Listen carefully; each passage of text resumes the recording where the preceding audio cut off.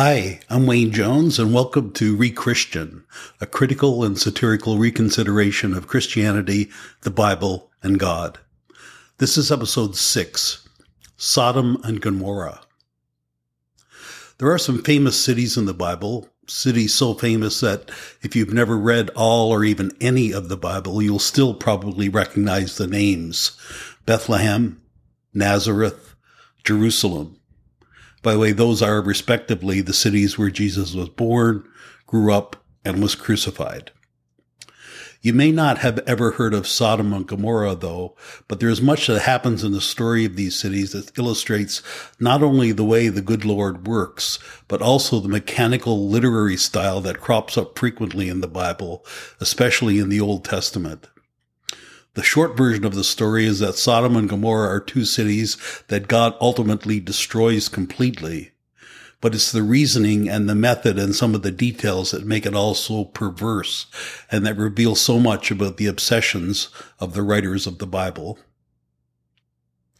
The first thing is the reason God destroys the cities. Because the people there are, quote, wicked, unquote. But the telling fact is that this label of wickedness is not because of murder or arson or violence or any crime at all, it seems. The wickedness is due to sex, and particularly gay sex. And so this is an early example in the Bible of the obsession with sex and sexuality, of the tendency to judge it, of the need to control it, and yes, the impulse to destroy it when it is not of a kind that God and his assorted minions approve of. This obsession with sex continues to this day, to one degree or another, in all Christian denominations. Gay sex is wrong. Sex when you're not married is a sin. Engaging in sex for anything other than procreation is frowned upon. These are the rules, again, promulgated and enforced depending on which Christian cult you happen to be a member of. That's, of course, all bad enough, but the truly galling part is the hypocrisy that the rules are often wrapped up in. Gay sex is an abomination, unless you're a televangelist who inveighs against it on stage, but pays a male escort to fuck you in the ass, for example. Or, children are our greatest gift and hope for a better future. Unless you're a pedophile priest employee of the Catholic Church, and the senior management will just arrange for a transfer if you happen to get caught. Sodom and Gomorrah are like the old-timey versions of Las Vegas or Amsterdam. What happens in Gomorrah stays in Gomorrah, so to speak.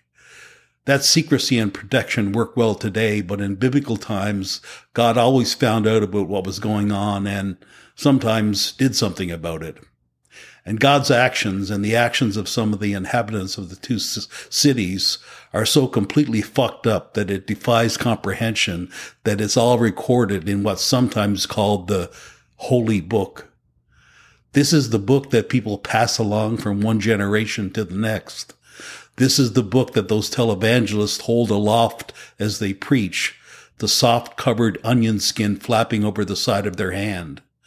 This is the book that regular Christians read, or try to read, or read part of, or, after a miraculous intervention and epiphany, read in its entirety during the course of 1 year. One of the main players in this story is a man named Lot, who allows two angels to hole up inside his house. Word gets around, and eventually all the men of Sodom surround the place and issue their demand, quote, "Where are the men who came to you tonight? Bring them out to us so that we can have sex with them." Unquote. Yes, it's just that subtle. And Lot's reaction is perverse. He doesn't stand his ground. He doesn't tell them to go away. No, he goes outside and talks to them and, yes, this is in the Bible, offers his two virgin daughters to them instead. His offers is refused because, well, you know, when you want gay sex and someone offers you two women instead, it's not much of a counteroffer. At this point, things get supernatural. The two angels, men, pull Lot back inside the house. Quote, Then they struck the men who were at the door of the house, young and old, with blindness, so that they could not find the door. Handy trick. They then tell Lot to save himself and his family because the intention is to destroy the entire city. They escape to a nearby city called Zoar, and when everything's clear, God has at it. Quote, "Then the Lord rained down burning sulfur on Sodom and Gomorrah from the Lord out of the heavens. Thus he overthrew those cities and the entire plain, destroying all those living in the cities and also the vegetation in the land." Unquote. This is, let's say, a bit extreme, though overreaction when he's angry about something is kind of God's trademark. There are 3 more points I'd like to make about the Sodom and Gomorrah story, 2 about the narrative and 1 about the writing style. Perhaps one of the best known details is that as Lot's wife is fleeing, she looks back, and for that, God turns her into a pillar of salt. This is both bizarre and illogical. A pillar of salt. Why not just burn her up with the sulfur he is using for the rest of the city? And did she turn into a pillar and then immediately dissolve, or then turn into a pile of salt? Is it possible for a pillar of salt to remain erect and standing? The more important thing, though, is God's assumption that when she looked back at her burning city, she was lusting for its former pleasures. But I can easily imagine either just the opposite, she's happy to see the place crisped, or she wants to view this cataclysm and make sure that it's not moving too fast toward her, as anyone would who is running from a fire. This is another example of God assuming the worst of his creation.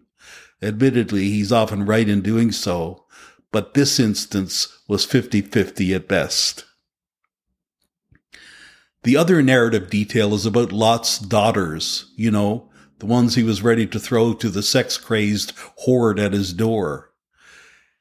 Here is how it is reported in Genesis. Quote, "Lot and his 2 daughters left Zoar and settled in the mountains, for he was afraid to stay in Zoar. He and his 2 daughters lived in a cave. One day the older daughter said to the younger, 'Our father is old, and there is no man around here to give us children, as is the custom all over the earth. Let's get our father to drink wine and then sleep with him and preserve our family line through our father.' That night they got their father to drink wine, and the older daughter went in and slept with him. He was not aware of it when she lay down or when she got up. The other daughter does the same thing the following night. So both of Lot's daughters became pregnant by their father." Unquote.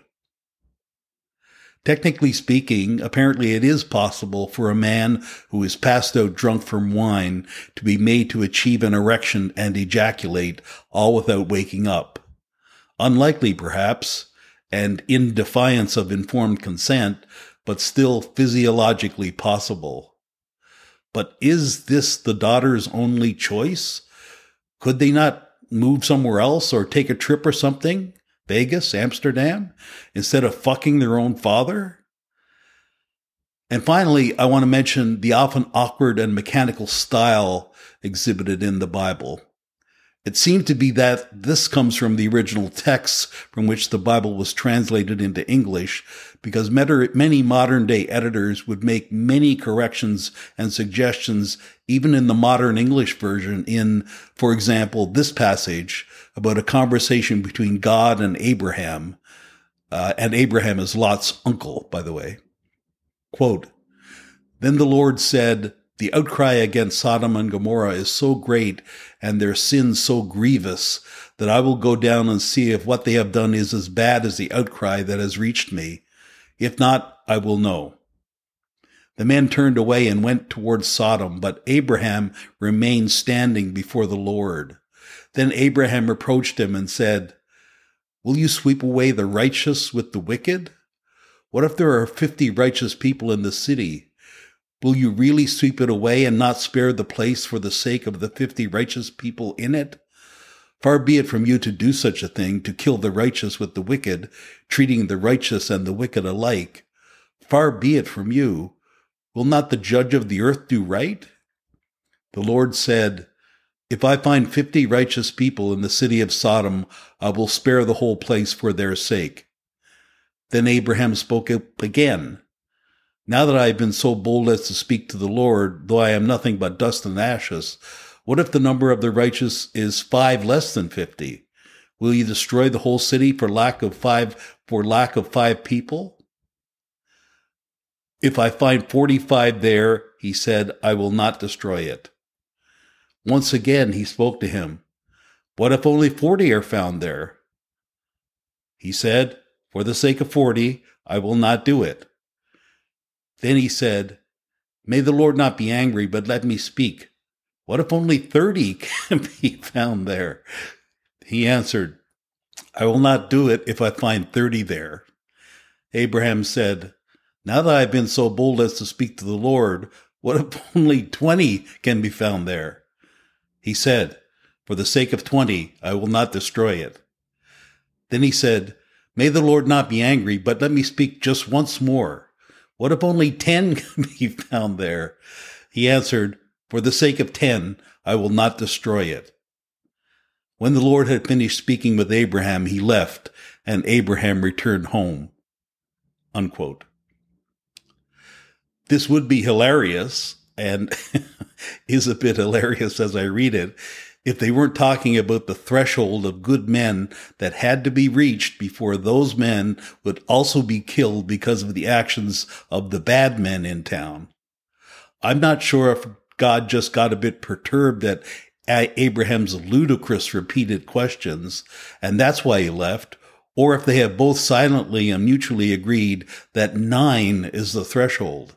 If there are only 9 righteous men in Sodom, then unfortunately they too will be victims as the rest of the city and its wicked inhabitants are killed. Alas, this is how God operates. Christians, dear Christians, this is in the book on which your religion is based. This is the God you are worshiping when you go to church. You get the idea. And that's all for this episode. Thanks for listening. Please check the show notes for a full transcript and for how to contact me.